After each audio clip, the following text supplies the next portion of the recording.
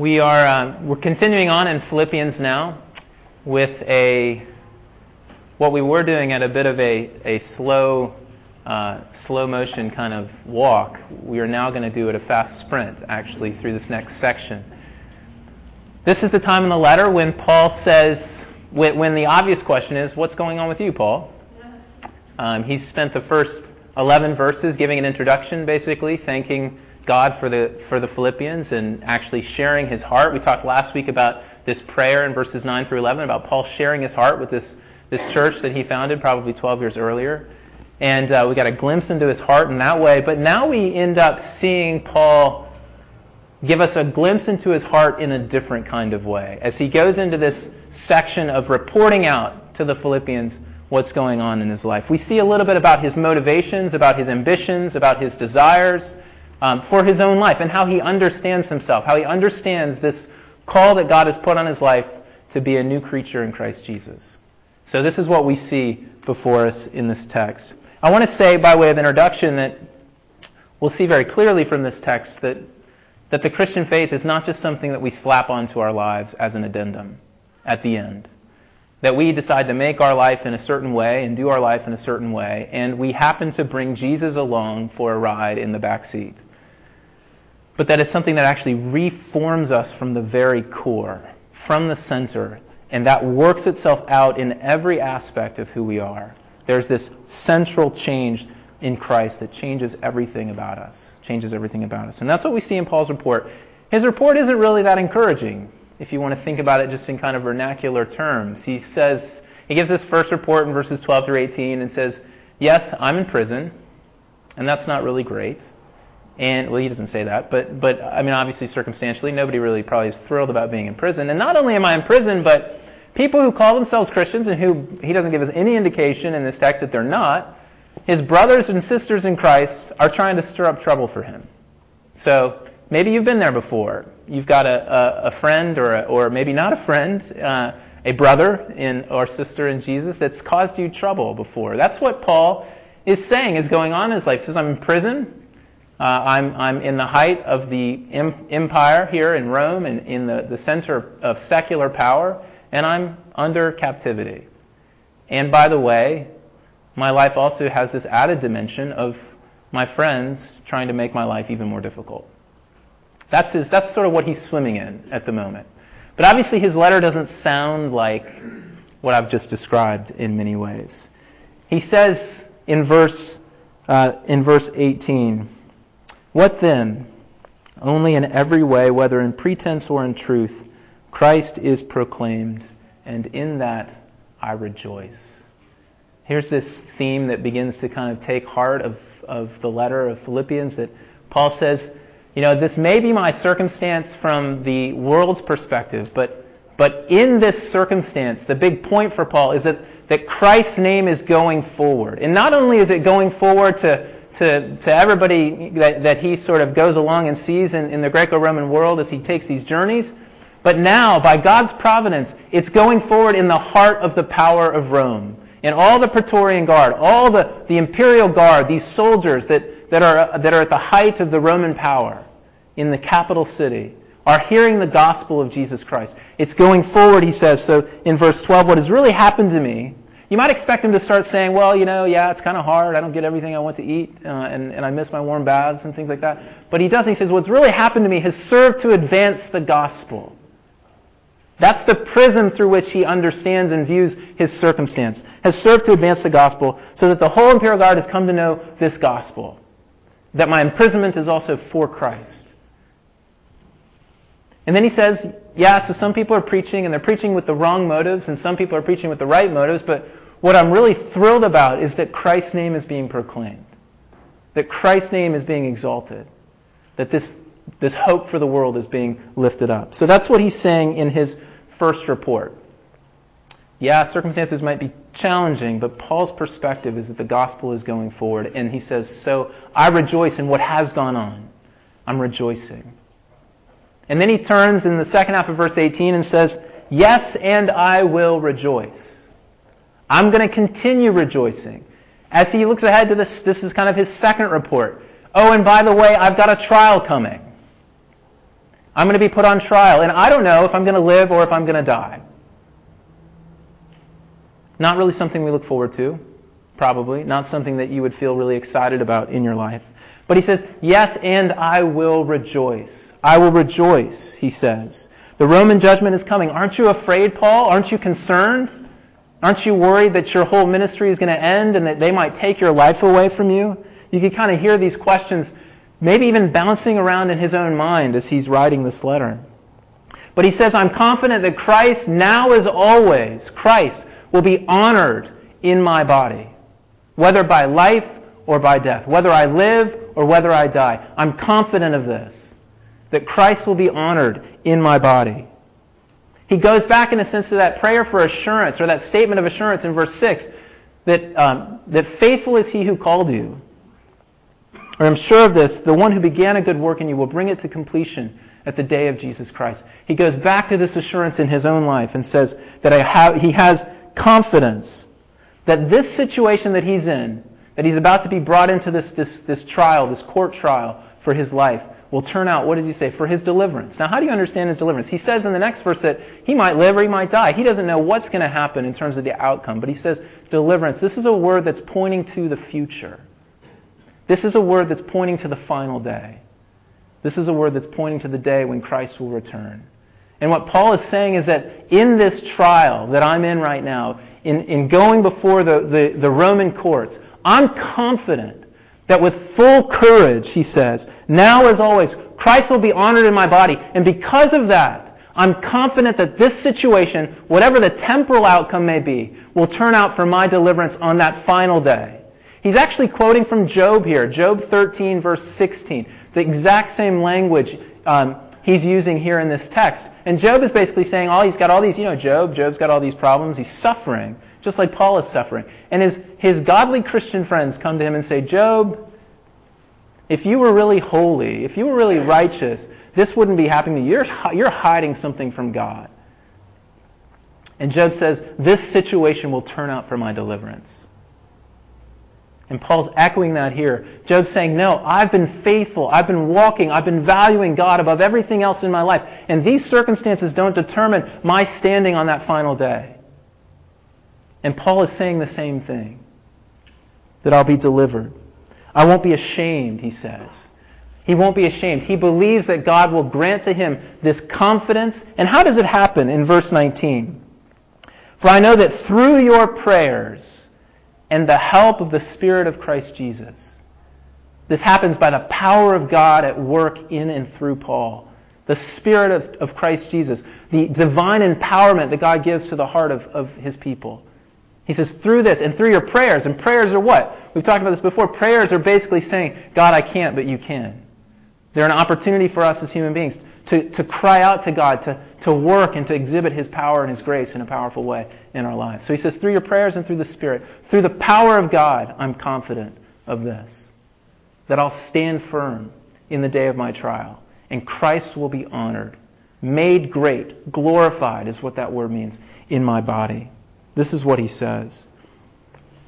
So maybe not the most common report that you might expect of somebody's situations and circumstances. How is it that Paul is able to make these kinds of claims? How is it that he's able to have this kind of perspective on his life and his circumstances? And we get that answer, really, in verse 21. The verse that probably most of you know in many ways by heart, even if you don't know that it's from Philippians 1. For to me to live is Christ, but to die is gain. For to me to live is Christ, and to die is gain. This is Paul saying something very significant and very deep. This is Paul saying, all that I am, all that I've ever been, all that I will be, all of my living, all of my pain, all of my sorrow, all of my joy, all of my studying, all of my working, all of my laboring for the gospel, all of me is yours, Jesus. All of me is yours. For to me, to live is Christ. To live is Christ, he says. All that I have, all that I am, all that I will be belongs to you. You are the supreme value in my life. comparing to no one and to nothing else.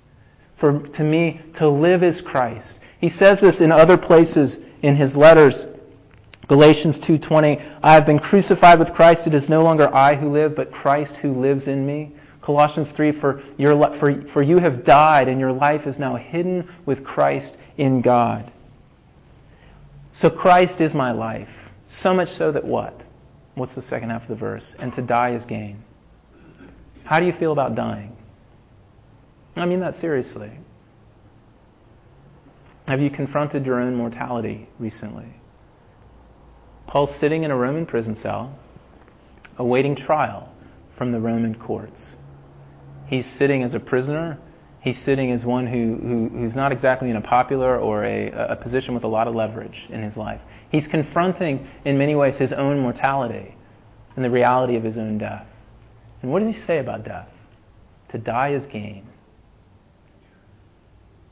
That is, Jesus, you are such an amazing treasure to me.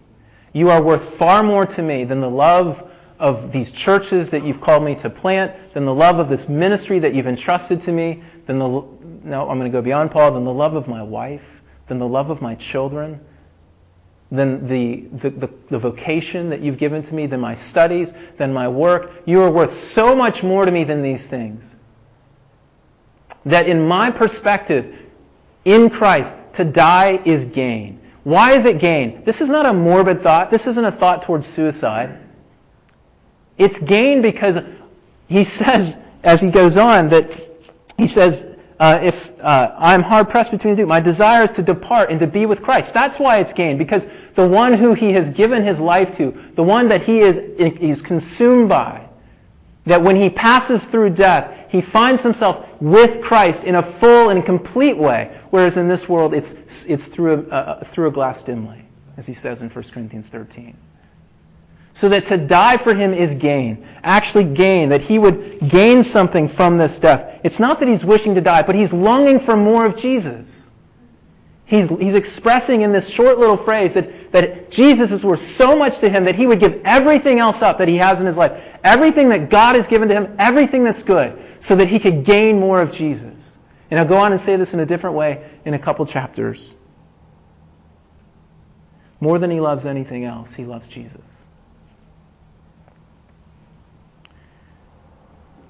This is the Jesus, as we talked about last week, who has loved him. How does one feel this way about Jesus? Only as we come to see how much he loves us. We sang those songs, When I Survey the Wondrous Cross on which the Prince of Glory died. Jesus pours out his love for us on the cross. And Paul knows this deeply in his heart, in such a way that it's not just a trite saying, Jesus died for me. But this defines his life, and it defines his perspective, and it changes everything about the way he views what he's going through in his life that he's facing. Look at how it changes his perspective on prison, on troublemakers, on the trial that is to come.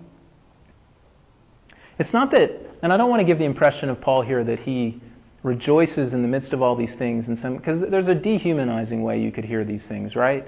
The kind of happy-clappy Christian guy, like, praise the Lord, and just kind of always going through life like that, and something bad happens, and no, it's going to put on the happy face.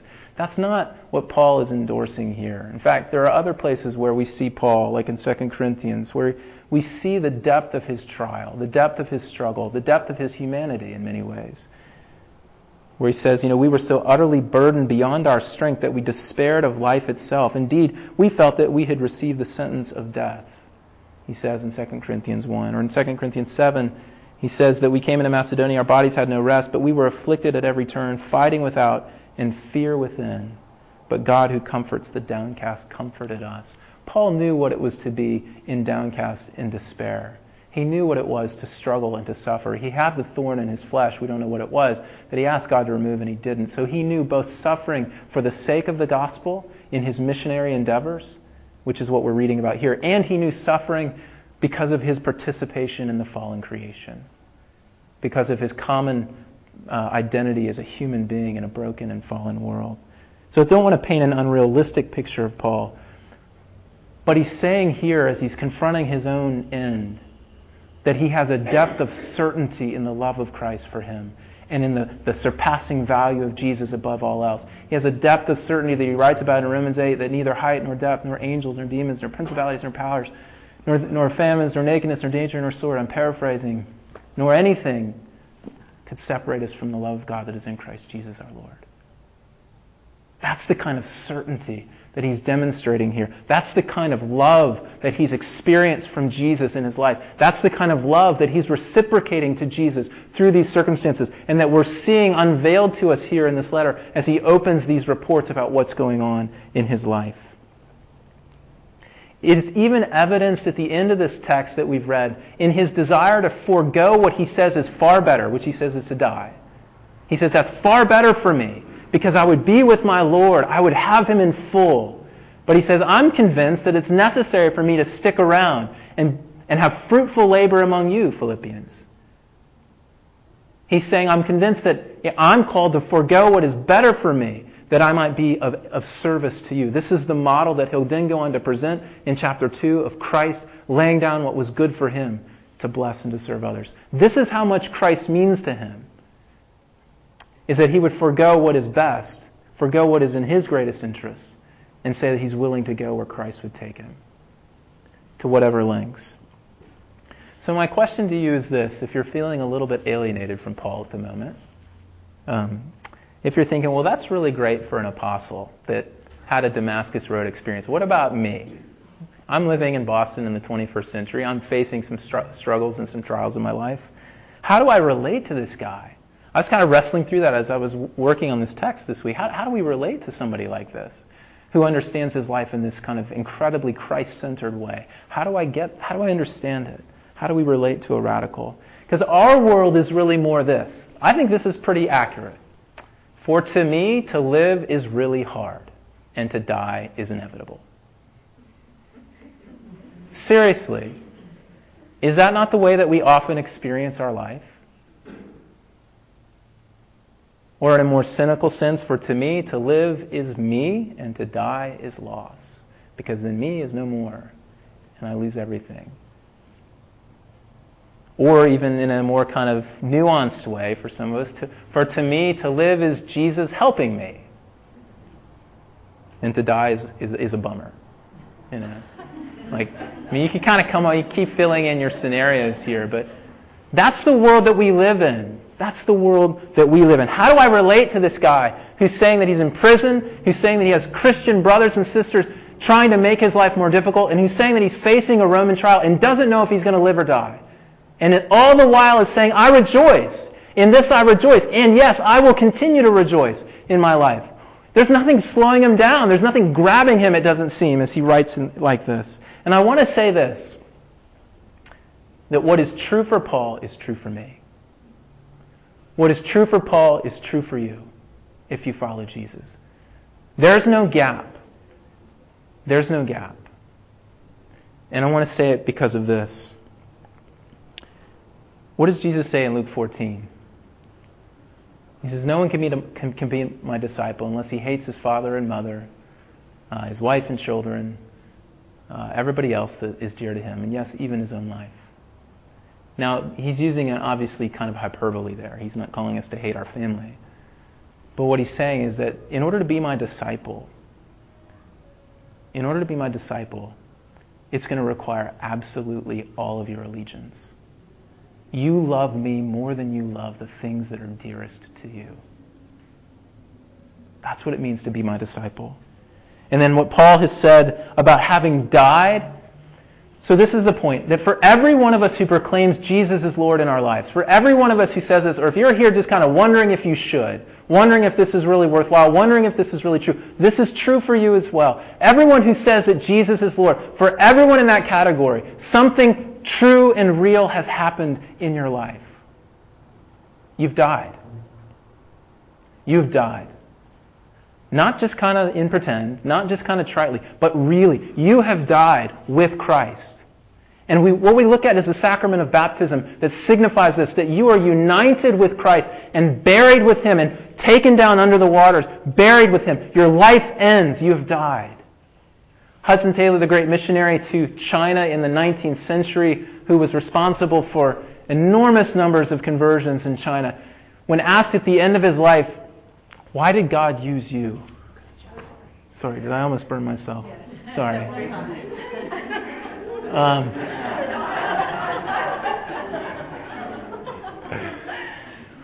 Jesus said He'd baptize us by the Spirit and by fire, right?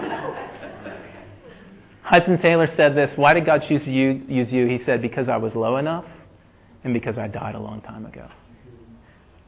He gave up everything in his life to go to China, to serve Jesus, to give his life for Jesus. Because he knew this basic gospel reality, that you cannot claim Jesus as your Savior and not know and have had a real thing happen to you of your death. You have died.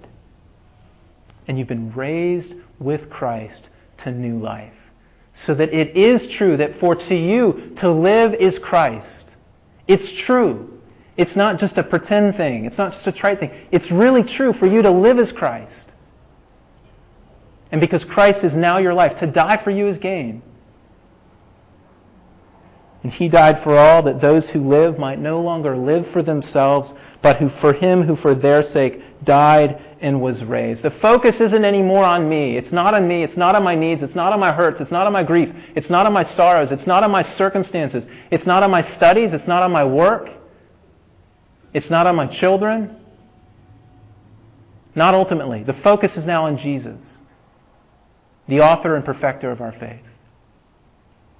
I'm looking to Him. I'm seeing Him. I'm clinging to Him. It's not on my demand for my needs to be met now. It's on Jesus. It's on Jesus. And because it's on Jesus, and because Jesus has loved me, I am secure. All of those things that plague us day in and day out, all of those things that make us laugh when we say to live is really hard, all of those things have a secondary kind of importance in light of Jesus. Jesus now is our focus, and we're fixed on Him and His glory. We're fixed on Him and His glory. And it's only this kind of security in the love of God in Christ Jesus. It's only this kind of depth of knowledge in the love of God in Christ Jesus that can lead me, therefore, to being alive.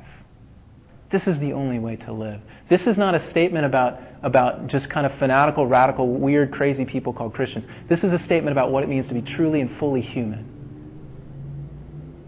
It's to live as Christ, to know Christ, to love Christ, to have everything of your life shaped by Christ, to come fully alive. And then, instead of hating father and mother, you'll be the best child there was. You'll be the most engaged and active husband and father and son or daughter and student and artist and business person and fill in the blank. You'll be the most engaged and active and alive that you could ever be, because of this reality that has gripped your heart and changed you forever. And so all of our circumstances as the people of God now become what? Not opportunities for griping and complaining and being frustrated and being distracted, but opportunities for what? They become vehicles through which the glory of Christ can shine ever more brightly in the world today. And that's what Paul exhibits here as an example to the Philippians and to us. Is through the most dire of circumstances that Christ is being glorified. Christ is being magnified. And I mean this in sincerity, in reality. This means in your studies. This means in your relationship with your wife or your husband. This means in your relationship with one another. That all of these circumstances that God has put you in are now vehicles through which the glory of Christ can be made more manifest and full in the world today. All of your suffering, all of your pain, all of your joy, all of your sorrow. And I'm not saying you can go out and be a happy, clappy Jesus follower. I don't mean that at all. Many of you are here and struggling, and I know, and I mourn with those who are mourning. But I'm saying that together, in this life, we have got this opportunity in front of us.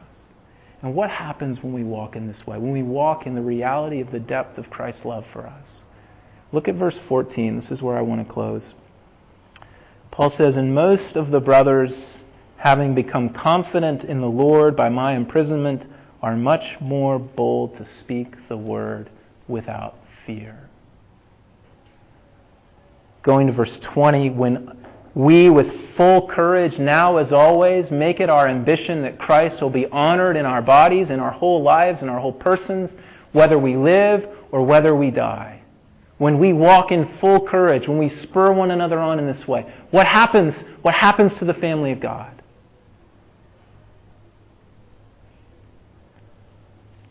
They're made more bold. They're made more courageous. They're made more engaged in the proclamation of Jesus.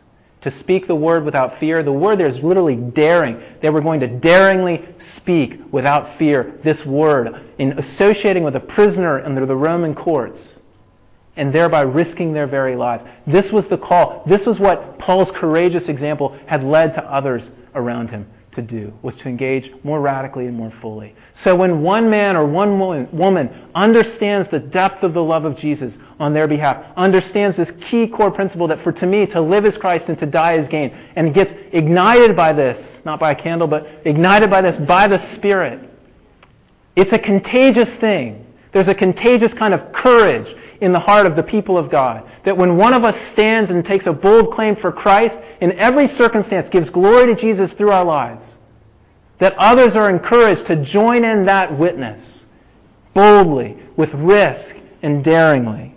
And Christ is glorified. And I want to say that many of you I know are new here tonight, but that those of us who have been a part of this community for a while at Church of the Cross have this unique opportunity sitting in front of us right now.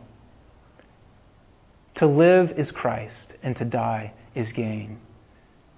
To walk in the fullness of assurance of Christ's love in such a way that we, through every circumstance, would have it our concern and our ambition that Christ be glorified in our bodies, whether we live or whether we die.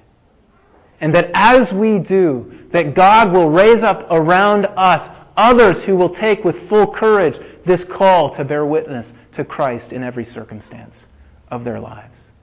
And that this call shapes our day in and day out thinking about our lives. It's not for to me to live is really hard, but it's for to me to live as Christ. To live as Christ. And that we might walk fully in courage and faith in the love of God in Christ Jesus, and therefore be a part of spurring one another on to this kind of love. This is what Paul reveals of his own heart and perspective. And Paul holds himself up as an example to the flock. I pray that he would be to us, that for us to live might be Christ and him alone, and that we would not fear anything that might come in light of that. Amen.